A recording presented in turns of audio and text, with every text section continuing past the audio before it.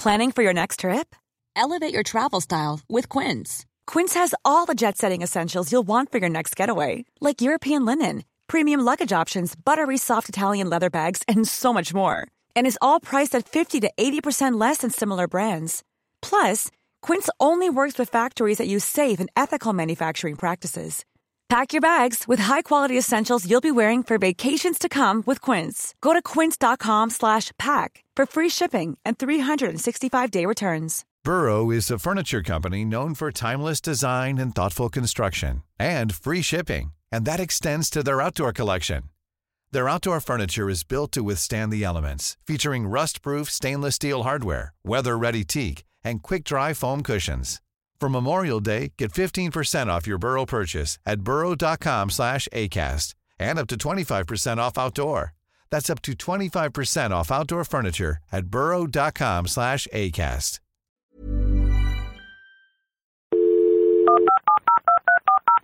This podcast is a Royfield Brown production.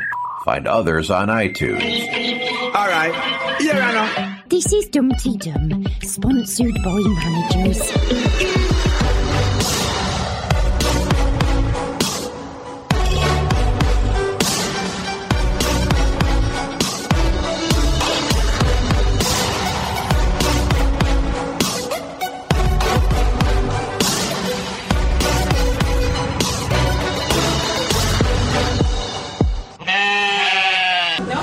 Dumpty Dumpty Dumpty Dum, Dumpty Dumpty Dum, Dumpty Dumpty Dumpty Dum, Dumpty Diddly Dum, Dumpty Diddly Dumpty Diddly Dumpty Diddly Dum, yep, Dumpty Dumpty Dum, Dumpty Diddly Dum.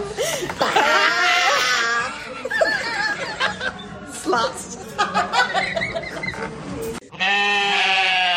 This is Dumpty Dum, a podcast about the archers and the goings-on of Ambridge. It's P&Q here. Philippa Hall, a sucker for any party with jelly and ice cream. And Quentin Rayner, purveyor of snorting pig toilet roll dispensers. And dancing backwards round green flames naked under a full moon, there's you lot, our Dumpty Dummers. This week's Dumpty Dum tune is from our Mia. Bravo, Mia. That made me smile, thank you. And on this episode, we're lucky enough to hear thoughts from Polly Perks, Witherspoon, Susie, Rob, Vicky from Vienna, Millie, Molly, Mandy, Tracy from California, Sarah from Smethwick, Claire from Clapham, Melly, Emily from Canada, Sally, Darcy, and Anon of Ambridge, plus Tweet of the Week, Facebook Roundup, and welcoming new members of our Facebook group, information about Instagram, predictions for next week, and then the Dumpty Book Dumb item with author Freya Berry. Marvellous. Well, it's good to see that the content is shrinking. Yes. Quentin, let's look back at a bizarre week in Borsetshire. Well, it was bonkers. Birds, bacon, boilers, bras, and finished off with a bang. The week started with Pip lending Ambridge's man of mystery a hand in moving out of the bungalow. While Rex packed, Pip moaned about her parents' resistance to expanding the herd. David was fixating on slurry. And as for Ruth... If I hear Mum say the right cows at the right time, one more time, I think I'll implode. We can but hope. Ambridge's most eligible bachelor refused to divulge where he was moving to, but there will be a housewarming at the weekend. Pip perked up no end when Stella turned up, unannounced, to have a look around the bungalow. Bristling with indignation, she suggested it would be claustrophobic to be surrounded by archers, before sending her packing with a lie about it already being promised to someone else. She's so superior. Oh, I don't want anyone like her living anywhere near Brookfield, she confided to Rex. Elvis was spotted in Ambridge, dragging Amy and Alice up Lakey Hill. Alice declared she was going to help others more to help her recovery. First, she got the Horrobins bus boiler fixed and then played Cupid fixing up her friend with Rex. Jazza thought his luck was in with a quickie in the pavilion, but Tracy wasn't thinking about his third man. Throwing off her sexy 3 pairs of pyjamas and hot water bottle, she was on a recruitment drive to rebuild the cricket team, dormant for 2 years. Hours later, frozen, they were all out, turned down by Jolene, Hannah, Rex, Chris, Harrison, Alan and the God Squad lot. If Justin has anything to do with it, Barrow looks set for the chop, and Brian's farming sentimentality be damned. The shortage of abattoir staff means it's just eating his money, and he threatened Martin Gibson he'll sell his share in BL if the board doesn't agree to close it. But over a pint of Shires, Brian told Martin he was having none of it and would call an emergency board meeting. The chill pill seems to have been passed from Adam to Hannah. First, she praised Neil for being a wise man, and then said he was sweet and romantic, for getting Susan a pendant engraved with their initials to mark their 38th wedding anniversary. Hannah's in for more sleepless nights, though, about Berrow's future, after finding some of Brian's BL notes he accidentally left on the printer.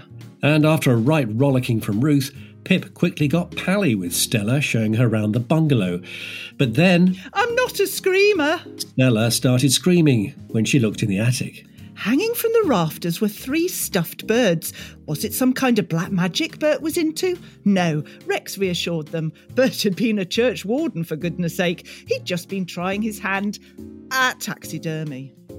Chris made a smart non-move by turning down Brian's offer of a rent-free holiday cottage until the divorce is settled, but clashed with Alice over the scale of Martha's first birthday party.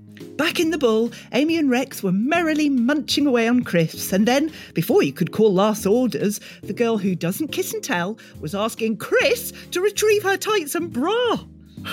Technically, they reckoned they hadn't done anything wrong, but Amy could think of 100 reasons why their 1 second stand wasn't a good idea. There's been an awful lot of sex this week. There has. I've had to prepare cope? myself. Yes, we're going to have to mention that word, aren't we, Quentin? You're going to have to. Yeah, gird your loins, a bit like Amy did. And there we go. They're straight into it after all. Well, Quentin, poor you. You've had a bit of a rough week, haven't you? I'm still here. Yes, 10 days after I told you that I have COVID, I'm still here because I still have not got 2 negative tests back to back. I'm still waiting just for 1 red line. So yeah, I've had better 10 days, put it that way. Yes, I'll be honest. I'm not feeling great today. No, we were discussing it before we started, so I feel a bit wiped out today. So it's a swine, if I may start the pig theme already. But I have had the odd highlight. I mean, for instance, a lovely package came through the post from you, Philip, a box of yummy chocolates. Thank you very much indeed.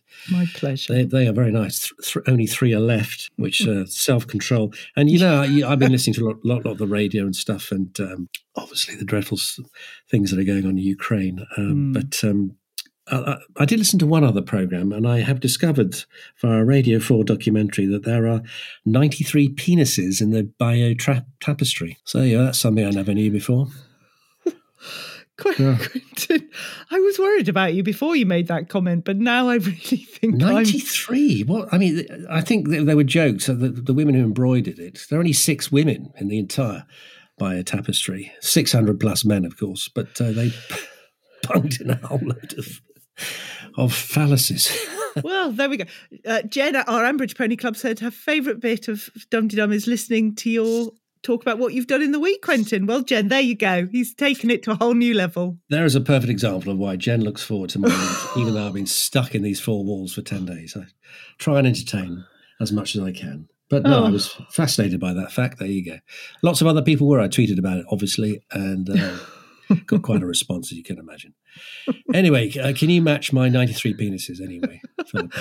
Well, normally I am the most antisocial person on the planet, but this week I've had my dad's 85th birthday. Ooh. I've been to a pantomime, a 50th birthday party. So I think that's all my social evening engagements done for the year, because I don't go out at night. It's it doesn't normally happen. So I feel quite done for.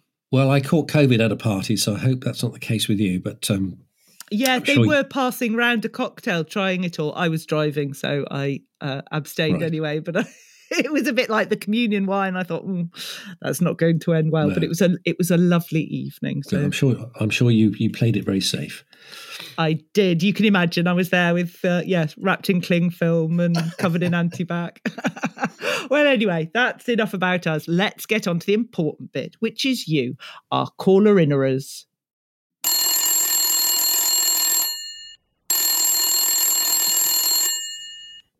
Hello, Ambridge 3962. And first of all, we have Polly Perks. Polly Perks called last week and I completely managed to miss his wonderful call. I am so sorry. So here it is, top billing for us all. Hello, you two. Polly Perks here. Yes, I said on Facebook last week Kirsty would be the perfect replacement. Suddenly, Rex realised that was the case. And of course, when he and Phoebe asked her, she said she's off to Plovdiv. Will she go, won't she? Who knows? But you never know with Kirsty. She has disappeared in the past and may again. Brian's trying to be terribly shrewd about how he deals with Chris. Free accommodation until the divorce is settled, of course. But 2 solicitors already involved, Kevin and Rasheen. Somebody's paying for that. And I think the suggestion of mediation will be taken up because Alice has proved to be rather a good mother, weirdly. The stroke of genius, though, by the scriptwriters, of course, is having Chelsea and Tracy move in with Jim and Jazza. Recipe for disaster, but of course not. Jim, the genius, Chelsea, much brighter than she seems, and already has yielded some remarkable scenes, delightful stuff, especially for those of us that have rather a hang-up with grammar. And I'd just like to say I've also acquainted with some of the old Mustardlanders. Mustardland, that was the BBC message board, which used to be very funny and constantly full of very witty remarks. It was taken down by the BBC in 2013. So it's nice to see that you, Dumpty Dum, are the natural successors. Others have tried and failed, but I think Dumpty Dum is the success story. So I shall keep listening to your podcast and following you on Facebook and Twitter and so on. Keep up the good work. Oh, lovely to hear from you, Polly Perks, and apologies at Polly. See what I've done there? Apologies, Polly, for missing you off last week. But actually, it still has relevance, his call. It does, because we've all, with all this bonking that's going on this week, we've forgotten about Kirsty going off to Plovdiv and the whole Kate dynamic and who's going to take over the rewilding. So thank you for rekindling that. Will she, won't she go to Plovdiv? We've yet to see. The Brian Holiday Cottage thing was resolved, of course, wasn't it? Because Chris has turned down his offer smartly, thank goodness. Yes, hurrah. And yeah, we were also told that Chelsea and Tracy went home. They didn't want to outstay their welcome, but actually quite a few of us were quite disappointed because the dynamic between Jim and Chelsea was particularly enjoyable. So we were denied more of those scenes and more literally to wind us up as well. And yes, you mentioned Mustardland before, Polly Perks, and I know that I think you've hooked up with our lovely Denise, our wrong sort of listener, who I think used to be on Mustardland, and so you've managed to say hello to each other. And thank you very much for your kind comments about this podcast. We do appreciate them, and we will look out even more carefully for your calls in future, won't we, Philippa?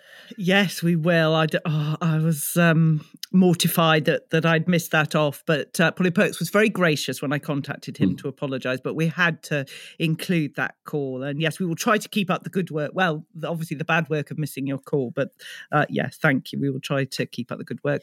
It was interesting, though, that Chelsea and Tracy moved back home, but they still had no boiler. I felt so sorry for them freezing off. And just like you say, Quentin, I'd have loved to hear them continue talking to Jim and that relationship growing and developing. I loved hearing Tracy and Jazza splitting a toastie and chips. There was a lot of food this week. I was very pleased. Well, it probably balanced up a lot of pep that would upset you greatly. Oh, my goodness. She's shown her true colours, hasn't she? Awful, awful child. She just needs, honestly, I was so cross with her. And thank goodness that Ruth actually took her to task and told her to, parented her and told her what to do. The huffing and puffing and moaning, dear me. Nearly as much as you huffing and puffing about Pip, really. But I have to say, I know we'll come on to this as well, but lots of people saying, oh gosh, what a strange week. I loved this week. I loved it. People have been stopping me in the street. Yeah, yesterday they were saying, oh, have you heard the week? What about Chris and Amy? I was like, yes, can't wait to talk about it. You get stopped in the street, do you? Yes, for all the wrong sort of reason. Actually, since doing this, I've been stopped in the street as well. Isn't it funny? Have you? Yes. There you go. About the Archers or about something else? People who've wasted an hour and a half of their good time listening to this twaddle. Yes, I have. Isn't it nice?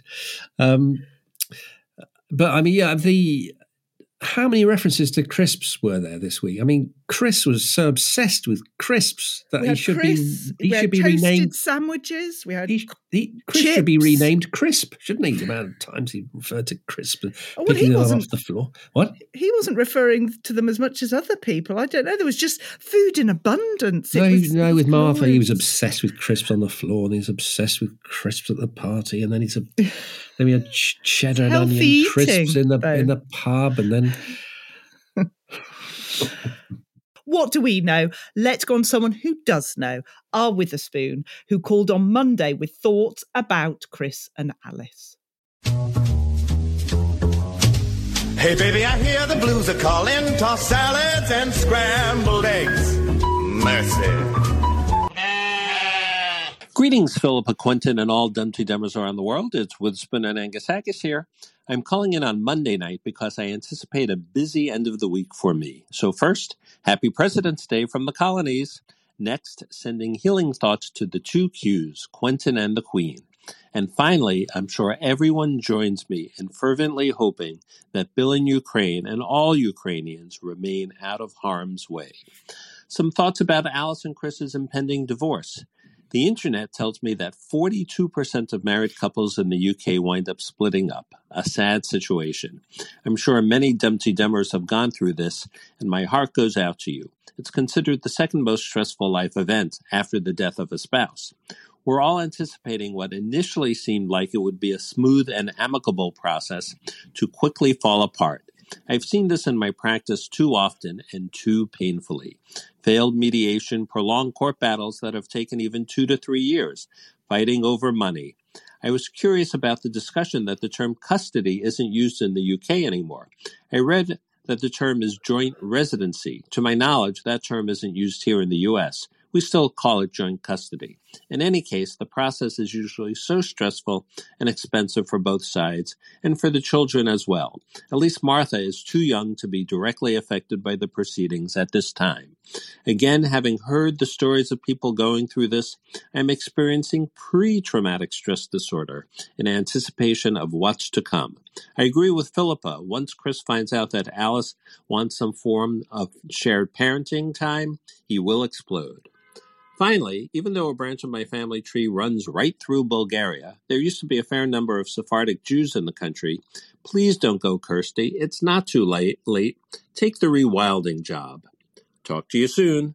Oh, thanks, Witherspoon. That was a great call. Yes, we're all been thinking about Bill in Ukraine. And in fact, I've just had a further update from him, which I'll just read very briefly. He managed to get a very late flight on Wednesday midnight, I think it was, to Budapest. He's still there. He says, rest is fitful. Thinking of my friends and students back in the Ukraine. Many are spending their nights listening to the bombs getting closer. A friend's wife reported people on her street assembling Molotov cocktails and piling tyres to make a barricade. I'm so proud of the fight the Ukrainians are putting up. One student took his wife and children out of Kiev, then returned by himself, I assume to fight. A student in a village near a besieged city opened her front door this morning after a night of bomb blasts in the near distance, and a wild rabbit ran in and hid under her mama's bed. They're now feeding it carrots and looking for name suggestions. It's hard to talk about, trivial things with all that's going on, but equally, I think it's, have an escape for us and hopefully for Bill as well. Yeah, I was hoping that maybe we would have time just to listen to the odd episode just to take his mind off things. He's obviously got far more important things to worry about. Gosh, yeah. But that little story about that rabbit sort of sums it up, doesn't it? The everything fleeing for its life. It's one could just hope that the global condemnation will eventually take its toll, but you just feel they're being surrendered, aren't they? They're just being left to fight for themselves. Do you feel they've been abandoned to a huge extent? And we just hope, as I said, that the global response ultimately will force his hand. Hopefully, maybe even the Russian people will turn on him, and that's what will really change things, I believe. Time will tell.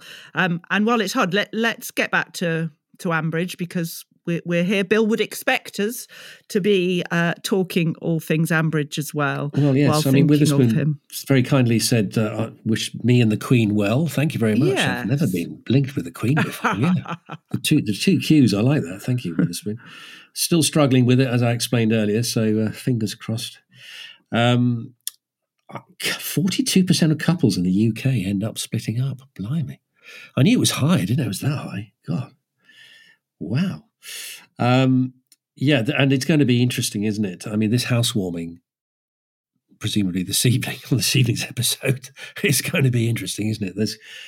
There's going to be a cold chill running through this housewarming, isn't there? When you got Rex, Amy, Chris and Alice together at the party. Ooh. Wonderful. Oh, wait, go on. Awkward. But the minute Martha dropped some of her food, these carrot crisp things, and Chris picked them up and gave them back to her, and Alice said, oh, she's got grass in her food. The minute I heard that, I thought, oh no, that's going to come up in the divorce proceedings. Something so innocent. And yet, Alice, do you have any evidence you can use against Chris in deciding who has residency? Alice can say, well, he was feeding Martha grass in his food. Oh my goodness, that's awful. You can just see such an innocent thing being twisted. And then, Alice keeping her up till 4 p.m. so she's going to be awake through the night. I think he's got more overwhelming evidence than she has at the moment, but we'll see. It's going to get nasty though, isn't it? Especially when she finds out about Amy. Yeah, we've got a lot to talk about that one, so we'll leave that one there. But Witherspoon, thank you so much for your call. And let's go on to Susie, who's finding the plot twists are putting squares on her. Hello, Susie McPherson here. I thought I'd ring in and give you my views on the Rex, Amy, Chris and Alice triangle. Well, actually, there's 4 of them, isn't there? So it's more like a square than a triangle. I thought that Amy and Rex were getting on pretty well in the pub, and I thought that they would make a really nice couple.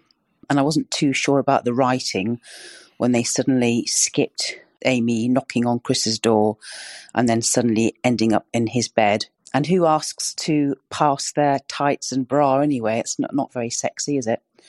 But I guess the sad bit is that Alice is on a bit of a precipice at the moment. She's still in love with Chris. She hasn't got very much in her life, so I think she's putting all her energy into trying to sort her friend Amy out with a new love. And then Amy goes and gets into bed with Chris. So it's a bit sort of soap opera writing, but I'm pretty sure that will push her back to the bottle, which will be very, very sad. Anyway, we'll see what happens. But I guess the story moved on pretty rapidly this week, didn't it? Hope everyone has a good week and look forward to the next instalment. And love the podcast, by the way.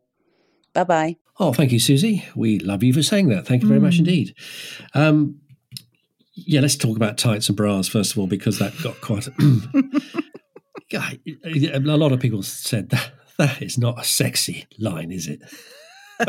As a post-coital line, that's not sexy. Oh, but I just loved how they did it, because you were thinking, is that Chris? Is that Rex? I loved how it played out. And I didn't know anything about it. Normally I see warnings coming up on Twitter or Facebook, oh, did you just hear that? And I didn't have a clue, and I loved it. You did? Well, I mean, obviously we all expected to hear Rex's voice.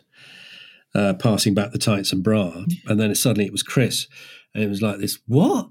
I thought it was terrible. I thought bloody awful. No, it was awful. I mean, it was a huge leap, narrative leap. There was No, but that just shows what's been going on, because at the beginning of the week, Amy was saying, oh, yes, Rex is nice, but I don't fancy him. And then she was saying, oh, I'll put on the lipstick, I'll go all out. She was forcing herself to try and like him. She adores Chris. She fancies the pants off him. And once she'd had a drink too many, she just couldn't resist it anymore. And Chris had been pushed into it, egged on unwittingly by Alice, because she'd been going on about how Amy was going on this date with Rex. So Chris was ready for it. And yes, Amy went to have a chat. You don't go round to have a chat when you've had a few too many drinks. Was it red wine she was on? I just, yes, as Susie says, it's a soap opera-ish, but for that, I just loved it. One isn't surprised they've ended up in bed, but it was ridiculously rapid and clunky to go from her in the pub to her asking for a bra and tights back. Yeah, it's a shock element. That's what the archers are back. Like, yes, that's what I need. I thought it was just crammed in. Some people say that there was no time for foreplay or knocking on Chris's door because we haven't got all 6 episodes, which is a bit of a stretch. I think we could have, they could have slipped in a knock on the door or a bit of a build-up. No, I'm sorry. And actually, that wasn't the only huge narrative leap that really annoyed me this week, because I did mention this and quite a few people piled in with me, and I said I would moan about this on the podcast, was this huge leap. What happened to this great spat between Pip and Josh over who's going to have the bungalow? Well, we had Boutros Tucker, didn't we? Keeping them apart over muted Flint and all this. And suddenly Stella turns up. Pip gets fed up because she doesn't like Stella.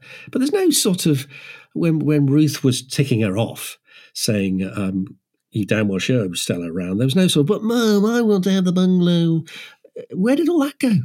That just was a huge leap. And I think that was very poor as well. And I wasn't alone. Other people agreed with me. Lee Bidmead, Kate Thomas. But Lynn Rafferty put an alternative point of view.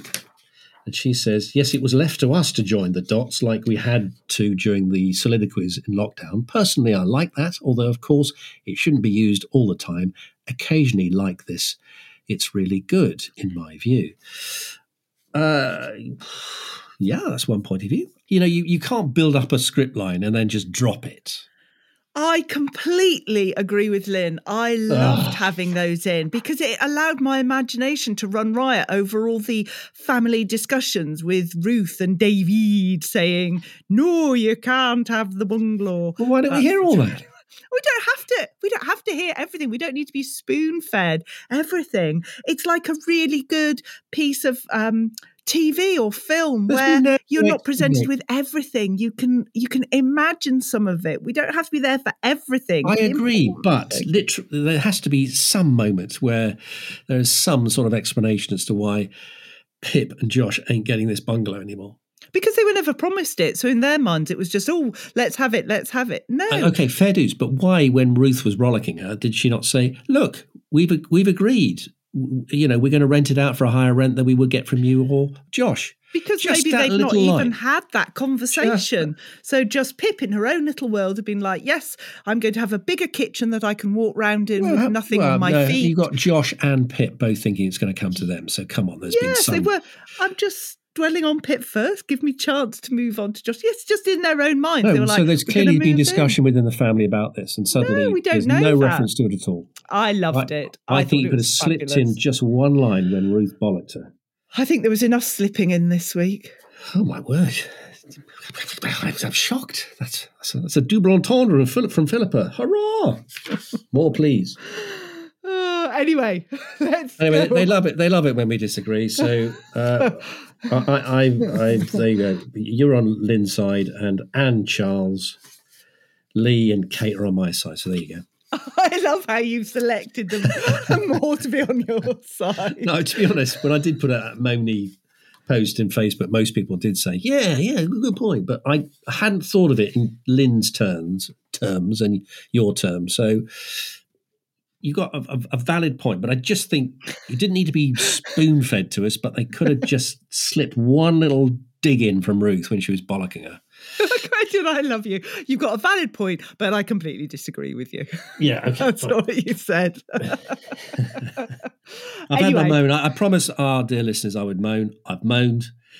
Well, that's it. No more moaning. I feel we should move on. Let's move on to Rob, who, like Witherspoon, called on Monday as he had property problems. Good evening, Philippa, Quentin and Dumpty Dummers around the world. Here we go again, another week in Ambridge. And it seems like Rex is moving house. He's moving to a small place and keeping quiet about it. Gotta have some excitement, I suppose. It'll be difficult to find, though, given that property has a tendency to vary in size, depending on whether it or not it's a daughter and 2 kids, or a son and his pregnant wife that you're trying to fit in. Mind you, Blake found somewhere. Oh, what is it that makes me want to channel my inner Brando? Stella! Is that friction with Pip? Or have my hormones just gone mad again? And talking about things going mad again, the scriptwriters must have had a severe touch of heavy hand syndrome. How can we remind everyone that Alice has an engineering background? Get her to baffle Jazza with some technical terms about heating boilers. That should do it. And finally, what is it with Ambridge and ringtones? Oh, dear Lord. Anywho, bye for now. Thanks, Rob. That's great. Yes, I agree with the ringtones in Ambridge. They're quite surreal. So many people have been talking about Rex and where is he going to end up living? Well, surely he's moving into Roy's because Phoebe's going, Kirsty's going. Roy needs somebody. He's got all the kitchen items one might possibly need there. So isn't that what's happening? Well, it's like he's got a big choice. I mean, as we always say, there's a huge lack of property, isn't there? Particularly for young people in Ambridge. So what's the secret? Isn't it just a case of watching him carrying his boxes to the next property? And waiting for the address. Is it going to be at 8:00 on Sunday, ping, suddenly this mysterious address will arrive, or will they meet at the Bull and then just follow him meekly on to his new place of residence? Yes. I do think it's at Roy's. Where do you think? To be honest, Philip, I've given up trying to work out where it is. But really, we need the expertise of Leo Horstmeyer, don't we, to look into this, because we should acknowledge that last week I think he put out this magnificent spreadsheet of 63 properties in Borsetshire, who owns them, who's living there, who used to own them. It is a phenomenal piece of work, isn't it? And if you're into spreadsheets, do dig it out, because it's a work of art, isn't it? Don't you think, Philippa? You were agog. I do like a spreadsheet, and I thought it was wonderful to see. But I just don't understand why Rex is getting rid of everything. Why get rid of his coffee machine? Why is he going off as well? Possibly, I don't know. And when he was talking about how he was going to keep his sandwich toaster, and on the first night he might have a cheddar and red onion toasted sandwich, I thought, he's the sort that his breath stinks of onion. He's got bad breath, hasn't he? I just know it. It also stinks of cheddar and onion crisps. But I just know it. He's got a condition.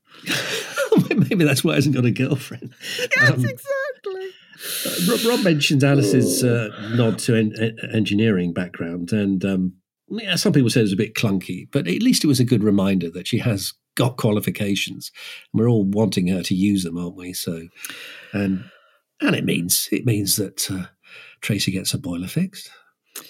And she'll get a chippy tea. Yes. So there's that. That's something. The other thing that came out, the word of the week, necromancy. God, that sounds horrible, doesn't it? I had to look it up.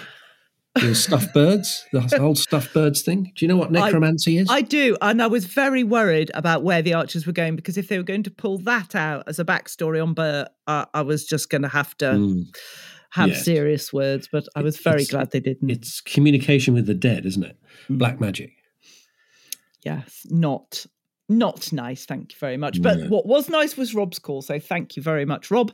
And now we go to Vienna Vicky, who's actually baffled in Britain. Hello, Philippa, Quentin and everybody. This is Vienna Vicky here, although I am not in Vienna at the moment, I'm in the UK.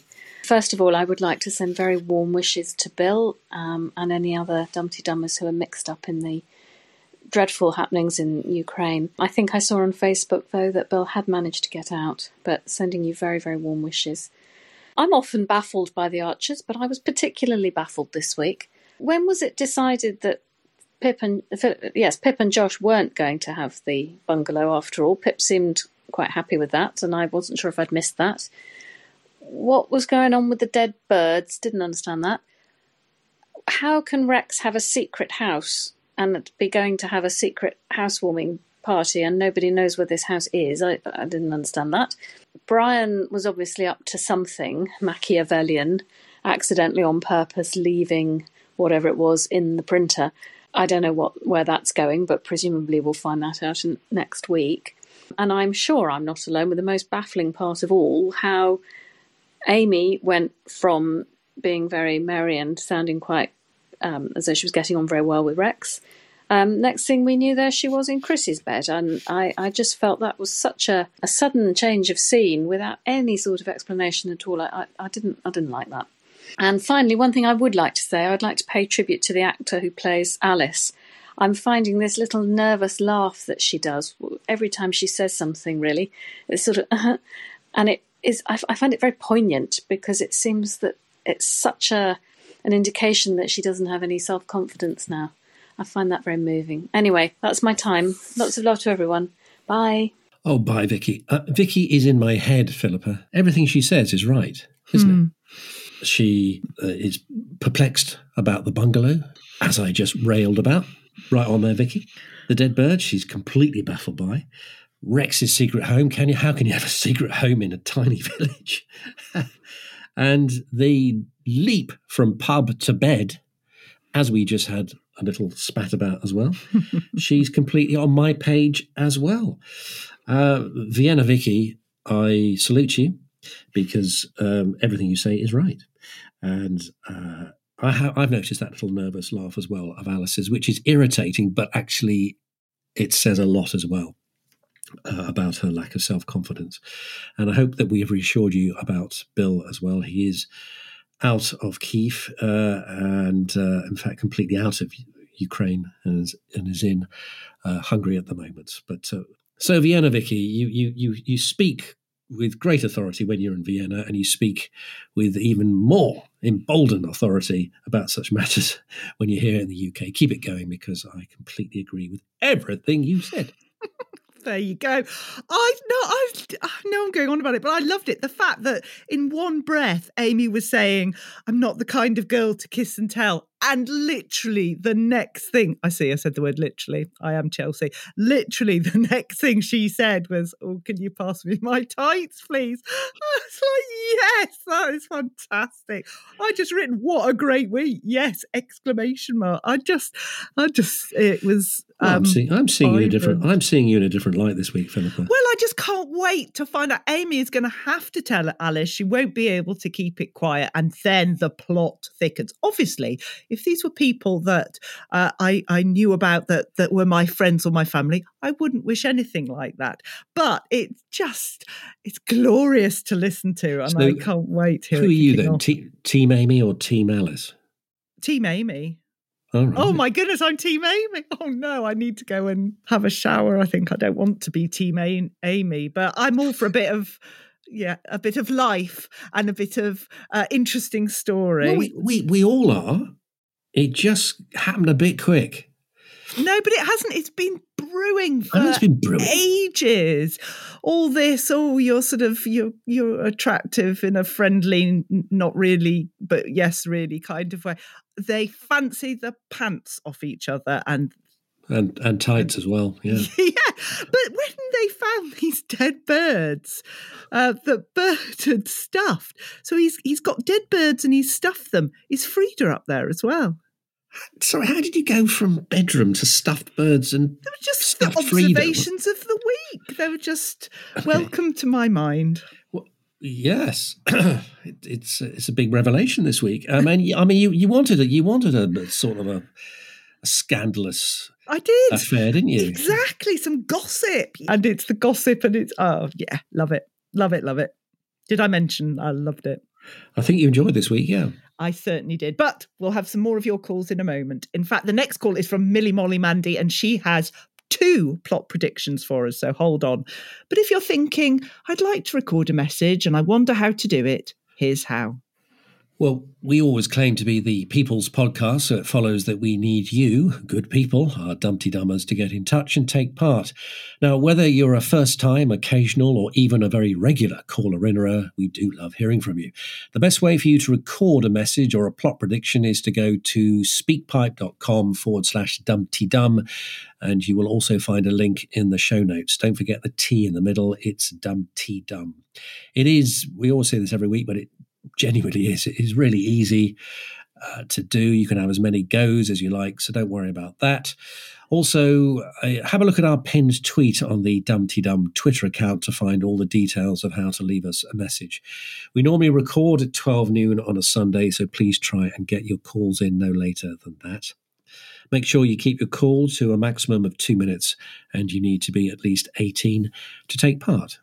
Now, we need your help. There are 3 things you can do. First of all, if you haven't already, hit the subscribe button on your podcast app. And if you would please consider giving us a 5-star review, it would be a huge help with the battle of the podcast algorithms. Secondly, if you can write a nice review, well, that helps even more. And we need to say a huge thank you so much to Jeannie Wenny for your fabulous review entitled Thank You Both and Friends of Dumpty Dum.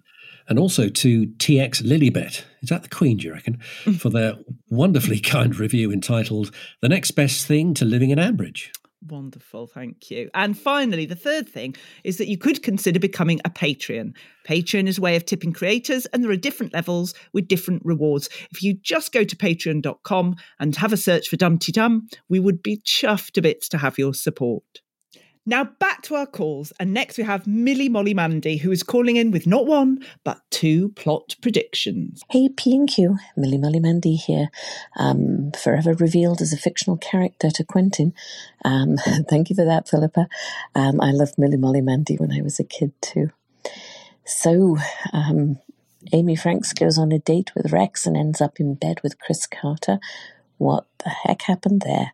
And what was Chris thinking? Amy is so boring. So boring. This is going to be an absolute disaster. We all knew it was going to happen, and we knew it, and we know it's going to be a mess. I wonder if Amy is interested in raising the baby as much as hanging out with Chris. Anyway, this is going to be devastating for Alice, and my plot prediction is that Alice ends up taking over rewilding. She's grown up in the country, she needs a job, she's worked in agriculture. Maybe that could work.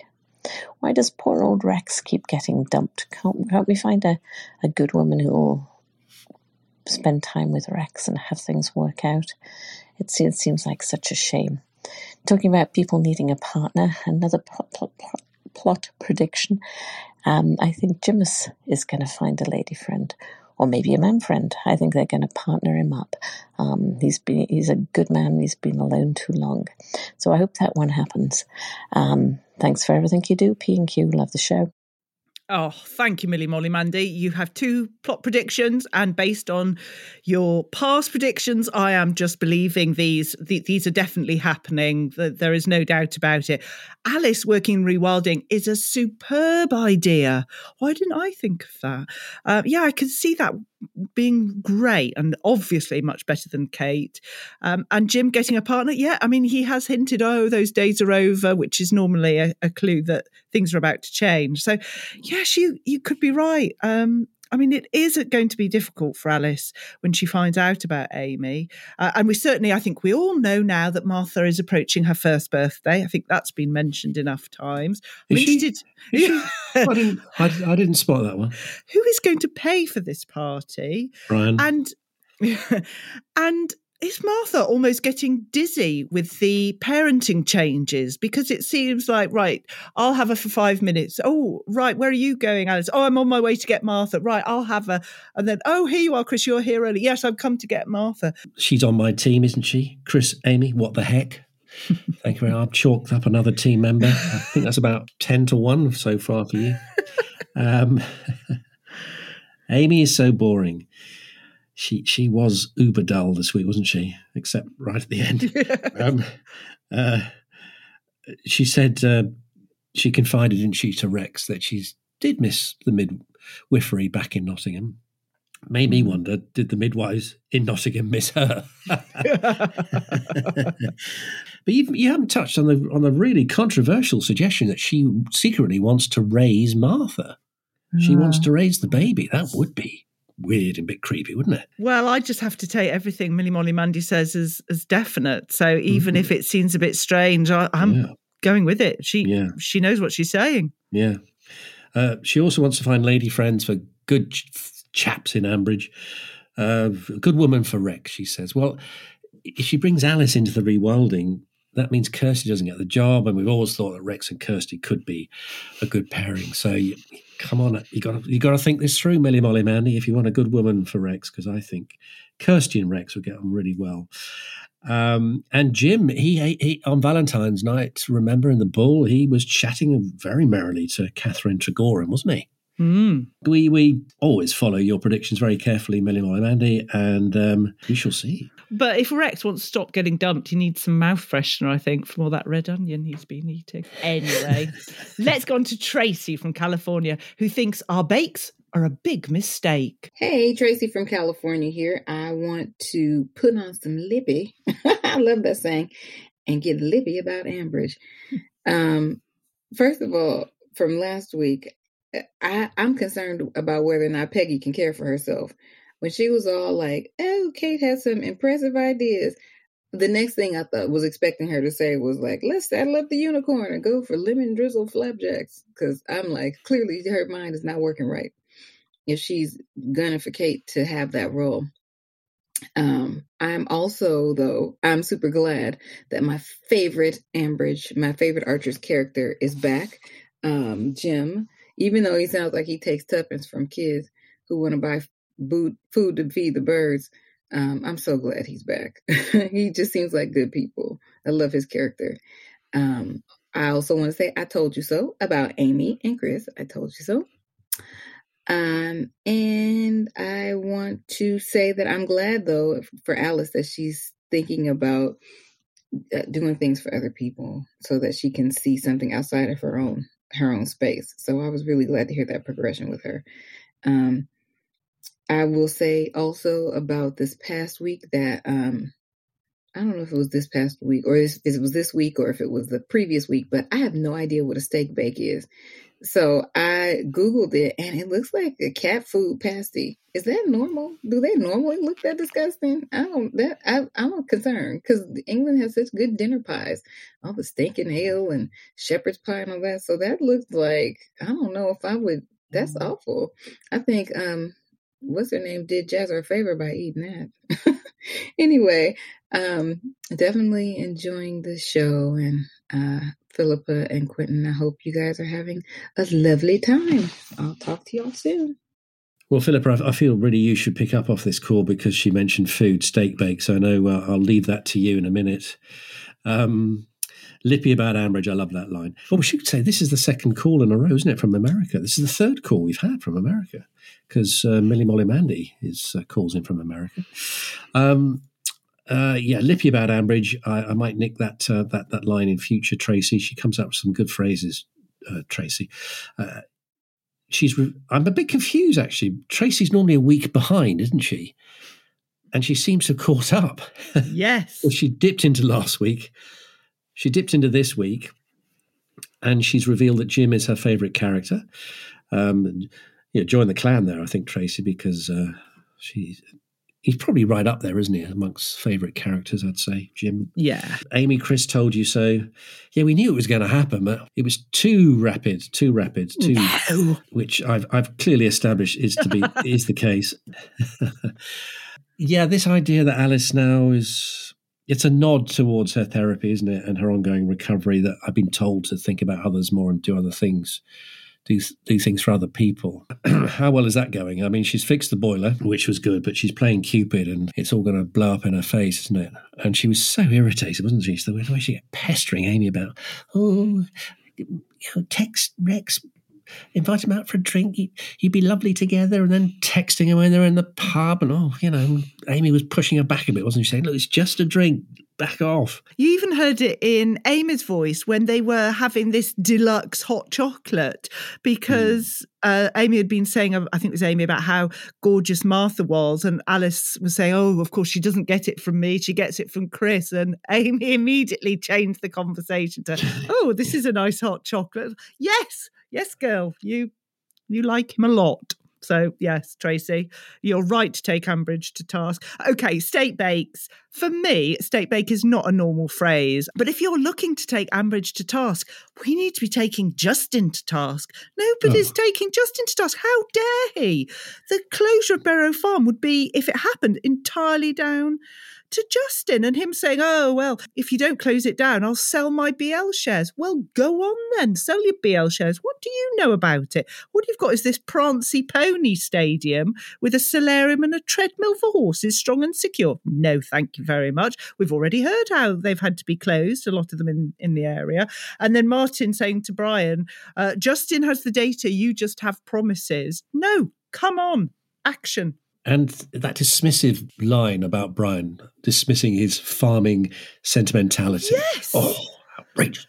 It was outrageous. Justin is really naughty. I mean, I love my Brian, but I tell you what, I'd man the barricades for that. But Brian's up for a fight, isn't he?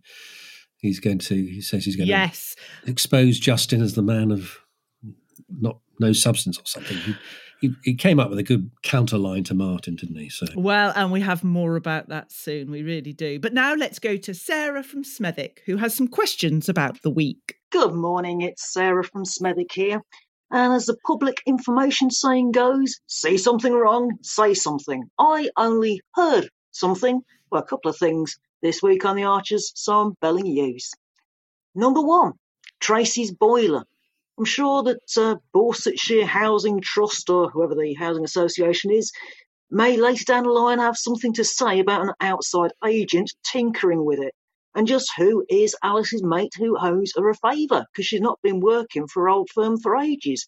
And number two, Bert's taxidermy. My belief is that it's really tricky to carry this out, and you normally tend to go on a course before attempting that sort of stuff. Conversely, I loved, and I'm sure Philippa did as well, the Orwell references re Barrow. First, Hannah in regards to the pigs having a revolution, and then Neil's 1984 password. Obviously, it's a reference to his years of marriage, but it tied in quite nicely. But I wasn't aware that there was such a pig farming crisis. I seem to have missed that episode of farming today. I thought my general veering off pork products was good for the world, and well, now I feel quite guilty. Should I just go native and buy some pork scratchings? Answers on a postcard. Well, with that, it's from me, Tarara Bits. Bye. Tarara bit, Sarah. Thank you very much for that. Yeah, I thought that about the boiler. Would the Housing Association be happy with that? When I listened to it a second time, I did catch Alice saying, oh, he is gas certified. So maybe that was what was needed to be okay. But yeah, you're absolutely right. That didn't sound right. This taxidermy that we'd never heard of before, I agree. The 1984 reference, yeah, I loved that with the double meaning of Big Brother and the wedding anniversary. I was just very interested in this necklace because Neil has had Susan's initial put into it, or both their initials, so N and S. I thought, so he's got options. He could give it to Shula or he could give it to Susan. Oh, well, that would put a what's it amongst the pigeons, wouldn't it? I think we've moved on from Shula. Or have we? I know, but it tickled me. Matron. I thought I was the only clever one who'd spotted that 1984 padlock code reference. I was going to brag about it, and of course, people are much cleverer than me. Well done. Yeah. Look, little small victories in my little COVID world, you know. I thought, right, I'll show off about that, and Sarah's and everybody else has spotted it as well. Well, can you show off by giving Sarah some background on the pig farming crisis? I can. Courtesy, as ever, from Leo Horsemeyer. He tweeted, as there is a shortage of abattoir staff, many pigs are being slaughtered. but not then sold for meat. That is causing many pig farms to go out of business, making the staff there redundant. Sounds like Neil, Hannah and Jazza will soon be joining them. Sarah, thank you so much for that. Let's go on to Claire from Clapham, who has noticed some unusual and unexpected things. Hey Dumpty Dum, it's Claire from Clapham here. Well, what a week on the Archers. Lots going on this week, isn't there? And lots of very unusual and unexpected things, like Hannah becoming nice and Stella moving into the bungalow or looking to move into the bungalow, and no one's mentioned that Pip and Josh were fighting over it only very recently, and that's all gone quiet. What's all that about? Never mind all the weirder thing for the birds in the loft. That's all very strange, isn't it? I think what really gets me is how all this weird double dealing and machination by the businessman of Ambridge.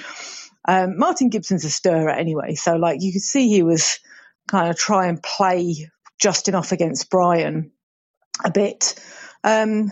But why would they be talking in the Bull and trying to keep it secret? That's the worst place for that conversation about, risking shutting down Barrow.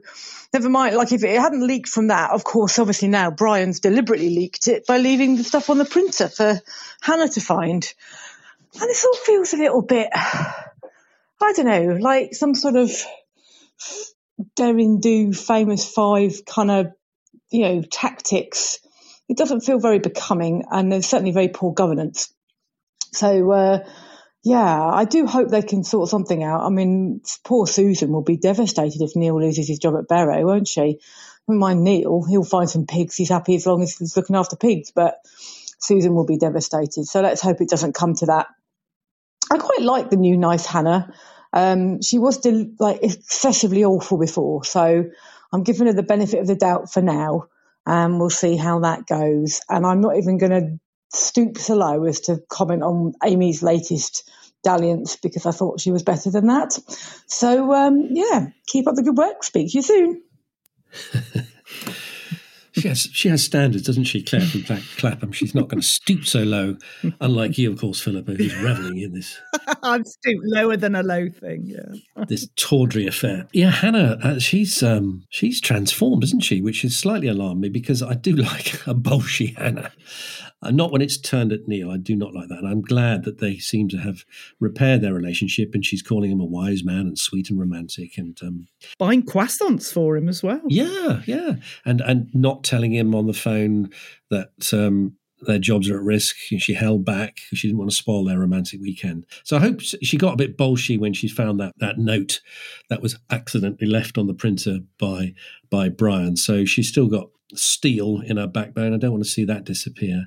Why did Brian want to deliberately leak it? Am I missing something here? Because how does that help his case? Because Martin said to him, you don't have the data. Justin has the data. So right. Brian is leaving that as a big, a clue, so that the people that will have the data, will have the information, like Neil and Hannah, will be able to help him form the case. So when it goes to BL, he's got more information. Right.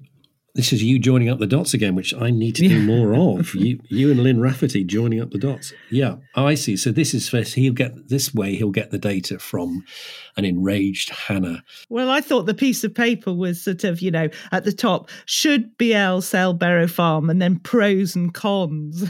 And he was writing in all the little columns and then waiting for them to fill it in. But it's sneaky, isn't he? Deliberately came up to write that. Yes, absolutely. Loved it. I mean, why couldn't he do that at home and print it off? Exactly. Marvellous, Brian. Again, she's on my team now. I think it's about 11 now on my team. She says about this Pip and Joss fighting over the bungalow. Where did that come from? How come Stella's now just about to rent it? Absolutely, Claire. Whatever Claire said is true. So, yeah. So, overwhelmingly, we are just infuriated by that huge gap in the narrative. And one thing I would question that Claire said, she said Susan would be devastated if Neil loses his job. I'm sure she's intimated in the past she'd quite liked for them to enjoy some retirement. And I think she would miss the status. She's always liked the status and the money. But actually, I think she might think, well, it's time for us to enjoy ourselves now and put our feet up. I don't think she'd be quite as devastated as perhaps Claire thinks. What do you think? I think I do agree. I think she's going to be devastated because, my Neil having his job, the prestige of that, no longer being part of Brian and Jennifer's close family and inviting them round for vol au vents. It's all coming crashing down for her social standing. So, yeah, I do see that happening. I'm really disagreeing with you, Quentin, today. I'm sorry about that. And you feeling rough. That's very... I think you're taking advantage of my, but I love my weaknesses here. Yeah. I love Claire's way of summing Brian's endeavours up, his daring do tactics. Feels a bit like Famous Five. And you're right, but I loved it. I just think, yes, that's the way to do it. And I've been told you mustn't pass it on, but I can't possibly ask you not to tell. Neil, like, great, yes, come on. That was ace, Brian, wasn't it? It really was. I think Hannah's nicer for two reasons. Firstly, unfortunately and sadly, her mum's got dementia. And secondly, her and Neil now have separate responsibilities. And that was the issue before. They were rubbing up against each other. Hannah not feeling like she should be managed by Neil, and yet Neil being her manager, whereas now those have been separated. So they can get on and eat croissants together. And we all know who was rubbing up against each other this week. The cheddar and onion in the toasty, yeah. Anyway, thank you very much, Claire from Clafford. Let's go to Melly McMerriweather, who felt compelled to call about the community that is Dum Tee Dum. Good evening, Philippa and Quentin and everybody in Dum Tee Dum land. It's Friday evening. This is Melly McMerriweather. Calling in, not necessarily about the happenings in the Archers, because I'm still to have a listen through, but just to talk about the Facebook community and how wonderful it is. I've just responded to a message from Jacqueline Bertot. Well, that's my approximation. Obviously, with everything that's going on in the world right now, all our thoughts are with everybody in the Ukraine, and Bill and his friends, family and students. For all that Dum Tee Dum has been a staple in my life for probably 3 years now. Who knows, time does weird things. But at times like this, just to see everybody contribute and chat and support and know that that's what's needed right now. Just like in lockdown, just when we were faced with uncertain times, Dum Tee Dum grew and grew arms and legs and Zooms. It's just really touching and really wonderful, and yeah, I just want to say thank you to each and every one of you. I will listen straight through tomorrow and try and do a caller in about the events in Ambridge, which have been massive. But for now, I just wanted to acknowledge the Facebook community on Dum Tee Dum.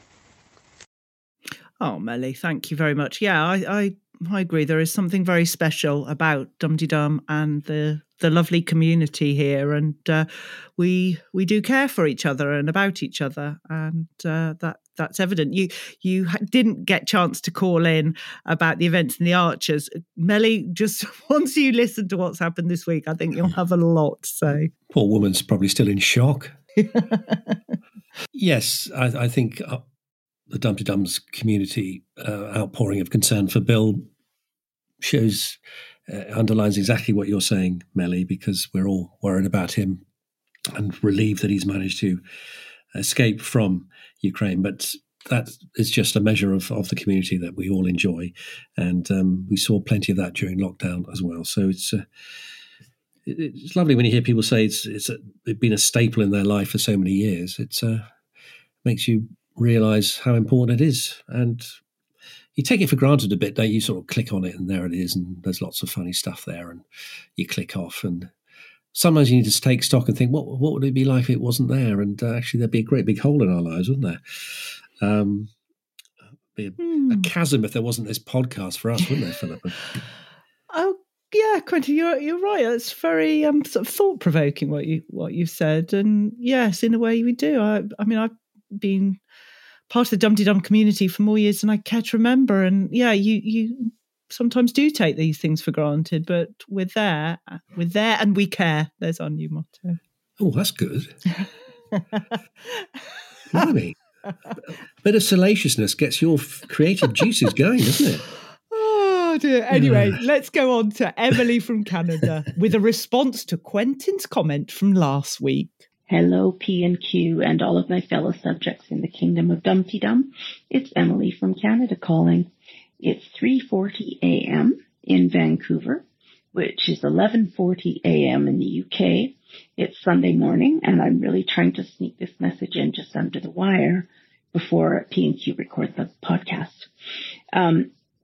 Firstly, the Kenton versus Quentin voice similarity issue. When I first started listening to Dum Tee Dum, which was, I don't know, I guess in the summer of 2021, I really honestly couldn't distinguish between Richard Attlee's voice and our Quentin's voice. But I have listened to enough Dum Tee Dums now to be able to tell the difference very clearly. So, Quentin, you no longer need to be worried about being confused for Kenton, whom you and I suspect many people find deeply annoying. So you needn't worry anymore about that. Although I still do hear the similarities, and I recall that Philippa does too, so I feel totally vindicated. So Leslie Thompson was in the Dum Tee Book Dum for last week, and she was very excited because Richard Attlee has narrated her latest book. So I went to look at her audiobook listing, and I saw that Anna Bentinck has recorded the other books. And seeing the last name, I wondered if she might be related to Tim, and indeed, they are sister and brother. So there's another tidbit of information for the Dum Tee Book Dum fans. Anyway, Philippa, I cannot wait to hear you being cross with Pip this week. Bye! You haven't been agitated at all, have you, Philippa? Not at all. I mean, I just, I take Pip for who she is, and it's fine. No, furious with her. Well, first of all, we need to, what the heck are you doing up at 3:40 a.m., Emily, calling into Dum Tee Dum? I mean, we normally rely on Catherine, don't we, to call in at unearthly hours. She's clearly had a lie-in this week. No call from her this week. But thank you for your dedication to this podcast, and to put my mind at rest that you no longer think I sound like Richard Attlee. I'm pleased to have my identity back. All roads, as we know anyway, lead to Ambridge, don't they? What a lovely link up between Anna Bentinck and Tim Bentinck and your author. Yes, Leslie Thompson, yes. And she loved being part of Dum Tee Dum. So it's so nice to, get that feedback and to know that, yes, Anna is Tim's sister. It's all related. Love it. And yes, I do hope that you've had some sleep now, Emily, and better rested. But it's great. It's good to have you back on the podcast. There's never been a faster or easier way to start your weight loss journey than with PlushCare. PlushCare accepts most insurance plans and gives you online access to board-certified physicians who can prescribe FDA-approved weight loss medications like Wegovy and Zepbound for those who qualify. Take charge of your health and speak with a board-certified physician about a weight loss plan that's right for you. Get started today at plushcare.com/weight-loss. That's plushcare.com/weight-loss. plushcare.com/weight-loss. I'm Sandra, and I'm just the professional your small business was looking for. But you didn't hire me because you didn't use LinkedIn Jobs. LinkedIn has professionals you can't find anywhere else, including those who aren't actively looking for a new job, but might be open to the perfect role, like me. In a given month, over 70% of LinkedIn users don't visit other leading job sites. So if you're not looking on LinkedIn, you'll miss out on great candidates like Sandra. Start hiring professionals like a professional. Post your free job on linkedin.com/people today. Burrow's furniture is built for the way you live. From ensuring easy assembly and disassembly to honoring highly requested new colors for their award-winning seating, they always have their customers in mind. Their modular seating is made out of durable materials to last and grow with you. And with Burrow, you always get fast, free shipping. Get up to 60% off during Burrow's Memorial Day sale at burrow.com/ACAST. That's burrow.com/ACAST. burrow.com/ACAST. Those are the calls. You can also send us an email if you'd prefer. Yes, if you'd rather send an email, visit the dumptydum.com website and click the Contact Us tab at the top of the page. Please do get your calls and emails in just before noon on Sunday, as we record at midday UK time. Remember, you need to be 18 or over to submit any views or comments. And so we go from our caller-inners to our email-inners. Our first email is from Sally. Hello, Philippa and Quentin. I'm Sally from the West Midlands. Just wanted to send you a message to say how much I enjoy listening to your podcast. I've been a listener for about 2 years now. Firstly, because I'm a massive Archers fan and nobody else I know listens to the Archers.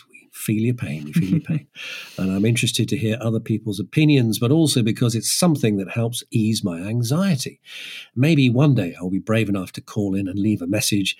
Keep up the good work. Oh, please do call in, Sally, but thank you for emailing in as well.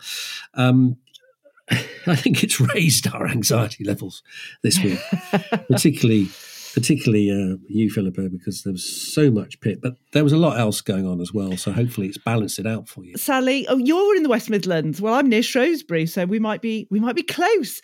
But I'm sorry that you suffer from anxiety. But I'm so pleased to know that listening to the Archers and Dum Tee Dum helps with that. It's. I always say this podcast is my Prozac, and it certainly makes me feel better to chat to Quentin and all of you and hear all your calls. And again, that just comes down, as many said, to being a community and there for each other and just trying to make sense of the madness that is Ambridge. But anyway. Now, the second email is from Darcy with the subject control.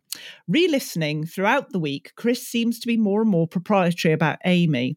There is no obvious sexual connection between them. It is more Chris's need and desire for control and Amy's desire to relinquish control. From Darcy. You see, I don't see it that way. I'm sure Quentin will agree with you, Darcy, but I see it just that they just fancy each other and they knew it wasn't really the right thing to do, so they've held off.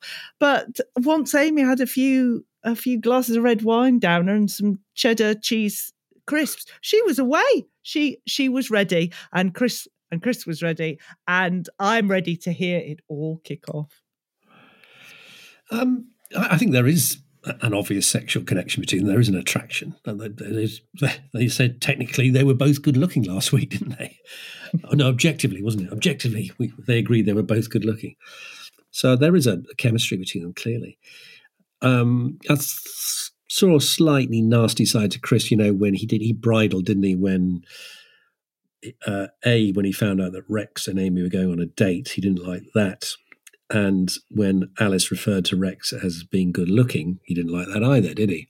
Yeah, but only because he fancied Amy and he wanted to have his wicked way with her. So it was jealousy. It wasn't. I didn't see it as anything nasty. There's a bit of slight proprietorial control, a sort of proprietary sense there. I think he felt he'd put his claim down there before Rex and was peeved to find out that she was looking elsewhere. So there's a hint, I think, of what Darcy is suggesting.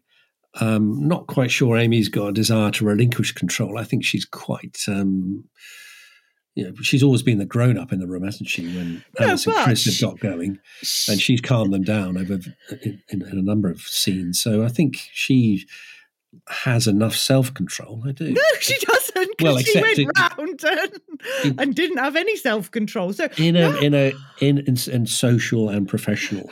But I think it was bad because she went round. She's had she's used him, and then she's thrown him to the side. And now there's, oh no, we shouldn't have. Well, you did, girl, so you need to face up. Well, she plays this hard to get thing, doesn't she? Because she tells him, "Oh, you're objectively good looking." but don't read anything into that. Then she says, forget it. Don't worry about it. We've moved on. Mm-hmm. Then she right. throws her bra and tights off in his bedroom, all over his bedroom, and then says, I can think of 100 reasons why this wasn't a good idea. So she's playing a game as well. Yes. Come on, I think she's playing him. She is at the moment. Oh, no, I think she's just caught in the middle. She wants to marry him and have his babies, but she's also aware that her best friend is a recovering alcoholic and she doesn't want to cause any more issues. Maybe I don't think I'm Team Amy. I think I'm Team Chris. I think I'm blinkered. So well, you've always been Team Chris. He can do no wrong. Anyway, let's go from someone else who can do no wrong, Quentin. We have an email from your bestie, Anon of Ambridge. Oh, good. Dear Uncle, this is, well, I'll read it and you can make your own minds up. Dear Uncle Quentin and Auntie Philippa, there is something strange happening in Ambridge, as on Monday I was just waking up and then it was mid-morning. Also on Thursday I was going for an evening walk and then suddenly it was late at night and I was in bed. I have heard others saying this happened to them too, and we are worried there is an alien invasion and we are in a time slip. What do we do? Well, I mean, that could be the question you posed to me, Philippa, off the back of that email. I mean, I don't think he's drinking again, is he? He, she, it, they. So hallucinating again, clearly. Please start drinking again. Water, Anon of Ambridge. I mean, it was a discombobulating week, I grant you. We got stuffed birds, black magic. We got, Amy jumping from pub to bed in a flash of an eye. We got bungalows being given to people when surrounded by people who don't seem to mind anymore. I understand why you are a bit confused, Anon of Ambridge, because we are, to be honest. But don't think we got into alien territory yet.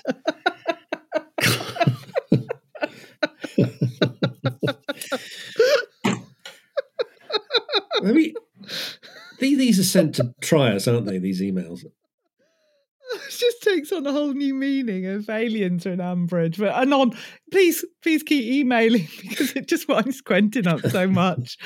Honestly, I'm Team Anon, if anything, I think. But there we go. Thank you for your calls and emails. We love them. Do keep calling in. Now, on to Dumdy Book Dum. And I'm pleased to introduce Freya Berry, whose debut novel, The Dictator's Wife, was published last week and with recent world events seemed even more of an interesting read. So Freya Berry, author of the newly published book called The Dictator's Wife, welcome to Dumdy Dum. Thank you so much for having me, Philippa. Well, we needed to talk to you. We'll talk about the book, but let's start, of course, with the Archers. Do you have a history of listening to the Archers? Oh, 100%. So, I grew up in Somerset countryside, so it was basically mandatory that my parents listened to it. But I never really actively listened to it properly until we started. My mum would drive me up to university at the start of each term, and every Sunday, we just end up listening to it on the way up on the omnibus episode, and I just kind of fell in love with it from there.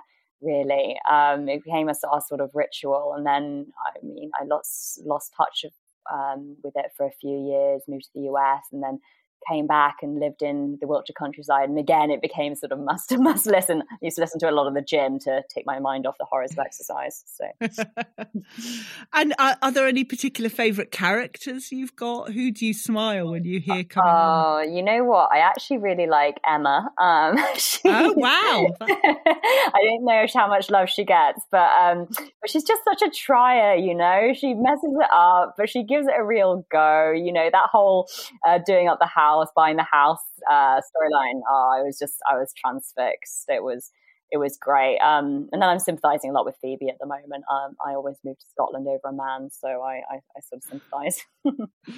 Yes, north of Glasgow, as we know. I was actually looking at the Orkneys, so even further. Oh, wow. Okay. And is there anyone who really makes you mad? I think, you can't say Linda anymore ever since the explosion episode, but possibly, yeah, exactly. But it's possibly her. Oh, very good. And that's interesting tie-in somehow with your book, because some people would say that Linda is a little bit of a dictator, and your new book is called The Dictator's Wife. Can you give us a quick summary about it? Thank you. Yeah. Well, it's about a sort of beautiful dictator's wife standing trial for her dead husband's crimes in post-Cold War Eastern Europe and the web of secrets that she weaves around her young female defense lawyer. So I started writing it kind of inspired by my time as a journalist following Melania Trump over the 2016 US election and that sort of enigma surrounding her. I just had a great time exploring female power. I love the tagline of it. I'm not the person they say I am. I'm not my husband. I'm innocent. Do you believe me? Thank you. Yeah, my editor gets full credit for that one. But yeah, it's just such an interesting subject. I mean, do these women glamorize their husbands? Do they soften them? Do they whitewash their actions? Horribly fascinating topic. Well, if we like the Archers, we like horribly fascinating topics. So Freya Berry, thanks so much for joining us today. Thank you so much, Philippa. And now on to Facebook, where we need to say an how do to you to 10 new members, Elaine and Charlotte, Olivia and Elizabeth, Dackers and Jen, Liz and Carolyn, and Wendy and Joy. So what has our Facebook group been talking about this week? Let's find out as we sit back for the roundup of the goings on in the Dum Tee Dum Facebook group with our Katie.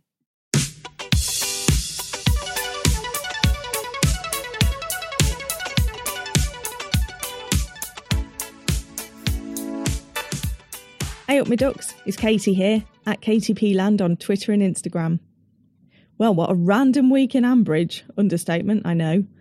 First, let's unpack Thursday's episode. Lots of comments here, as you can imagine. Jane Evans, was Smith, said what we were all thinking and wondered if their playback skipped a section. And Leah Toff thought someone had stolen a whole episode. Pete Ranson hoped Amy and Chris used protection, while Dave Alcock said he hoped they didn't, because it makes it more fun for all of us. Carolyn Wright pointed out Chris had only just got over shingles, and as someone who loves a good pun, I loved our Stevens reply that he was just living the shingle life. Darcy Jorgensen read my mind and said, just plain icky, please go away. But Jonah Titchmarsh pointed out once you've experienced Sid and Jolene in the shower, nothing makes you feel queasy. Makes me glad I'm still a relative Archers newcomer. Glenys Goodwill's post got a lot of comments, positive, negative, and the plain ew. And Lucy Saint left a great plot prediction for all of us to see. Definitely check that one out. In other news, Paul Newman saw straight through Brian, the master manipulator, leaving a document in the printer for Hannah to find, and lots of other Dum Tee Dummers agreed. Rob Williams thought that Neil had bought Susan a pig pendant. Then a few people pointed out it was a beryl, not barrow pendant. There was another post from Rob asking for more information on the Alice and Chris divorce settlement, which is handy if anyone wants to know any more information. And Charles wondered if there ever was an episode where it was decided neither Pip nor Josh would get the bungalow. I do hope we get this Friday episode back one day soon. It'll fill in a lot of these gaps.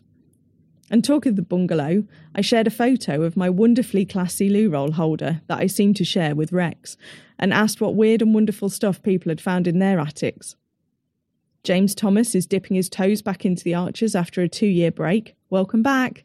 And has asked if anyone has any bullet points as to where storylines are. Check out the replies, and if anyone spots anything missing, please help to fill him in. Finally, we saw how lovely this community is when our Witherspoon started a post reaching out to Bill and anyone else in Ukraine, and there was an outpouring of love for everybody. We are a lovely lot, aren't we? As usual, welcome to the newbies, make yourself known, settle in with a cuppa, and let us know your thoughts. Until next time, ta-ra!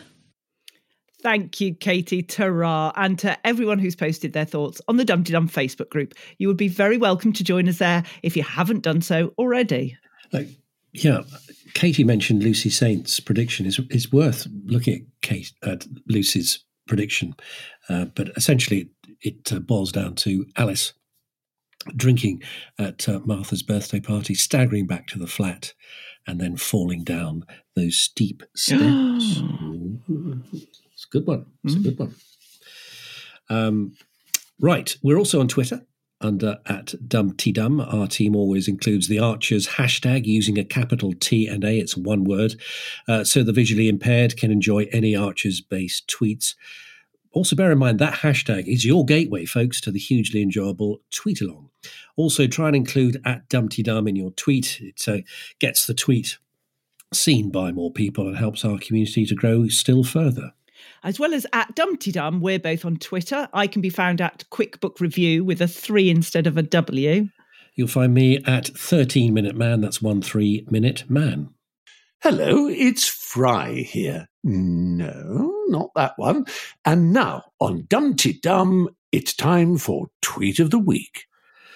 Right, there's some sex in this, Philippa, so prepare yourself. But we start in bronze position, and it was set up by @BeingDoris, who tweeted, Neil surviving 38 years of Susan, well done. To which Stephanie Migot, @Miss Migot, gets the bronze for, that is the sort of thing that deserves an MBE, not whatever Lindy Pops did. Yeah, I like that. Yeah. In silver position, Jonathan O'Grady, @Jonathan O'Grady. He said, almost got whiplashed from the Amy Rex Chris switcheroo.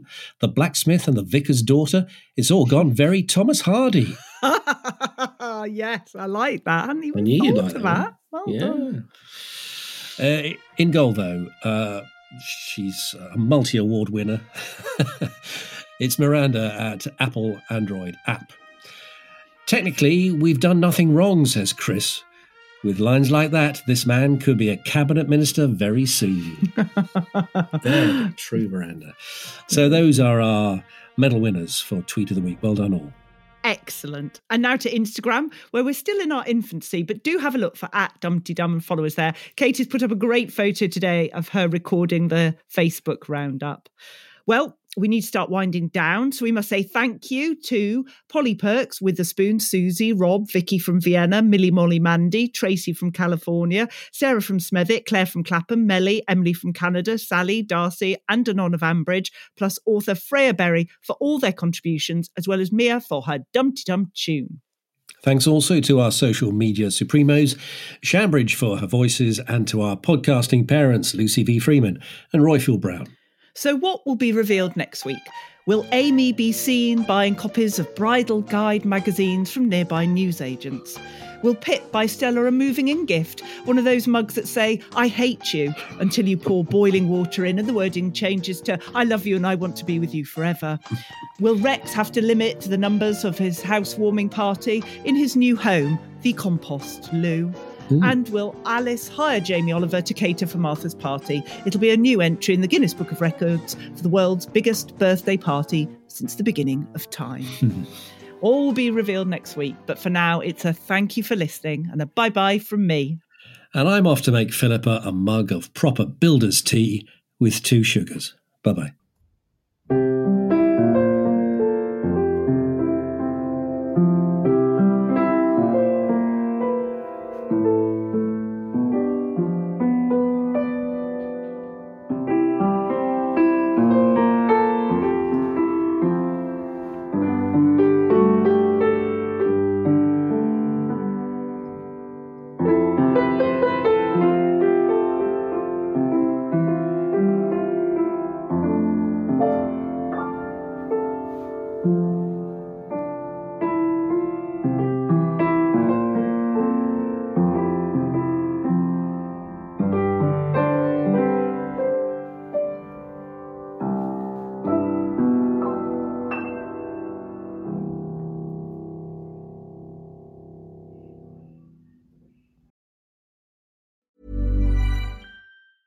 A lot can happen in the next 3 years. Like a chatbot may be your new best friend. But what won't change? Needing health insurance. United Healthcare Tri-Term Medical Plans are available for these changing times.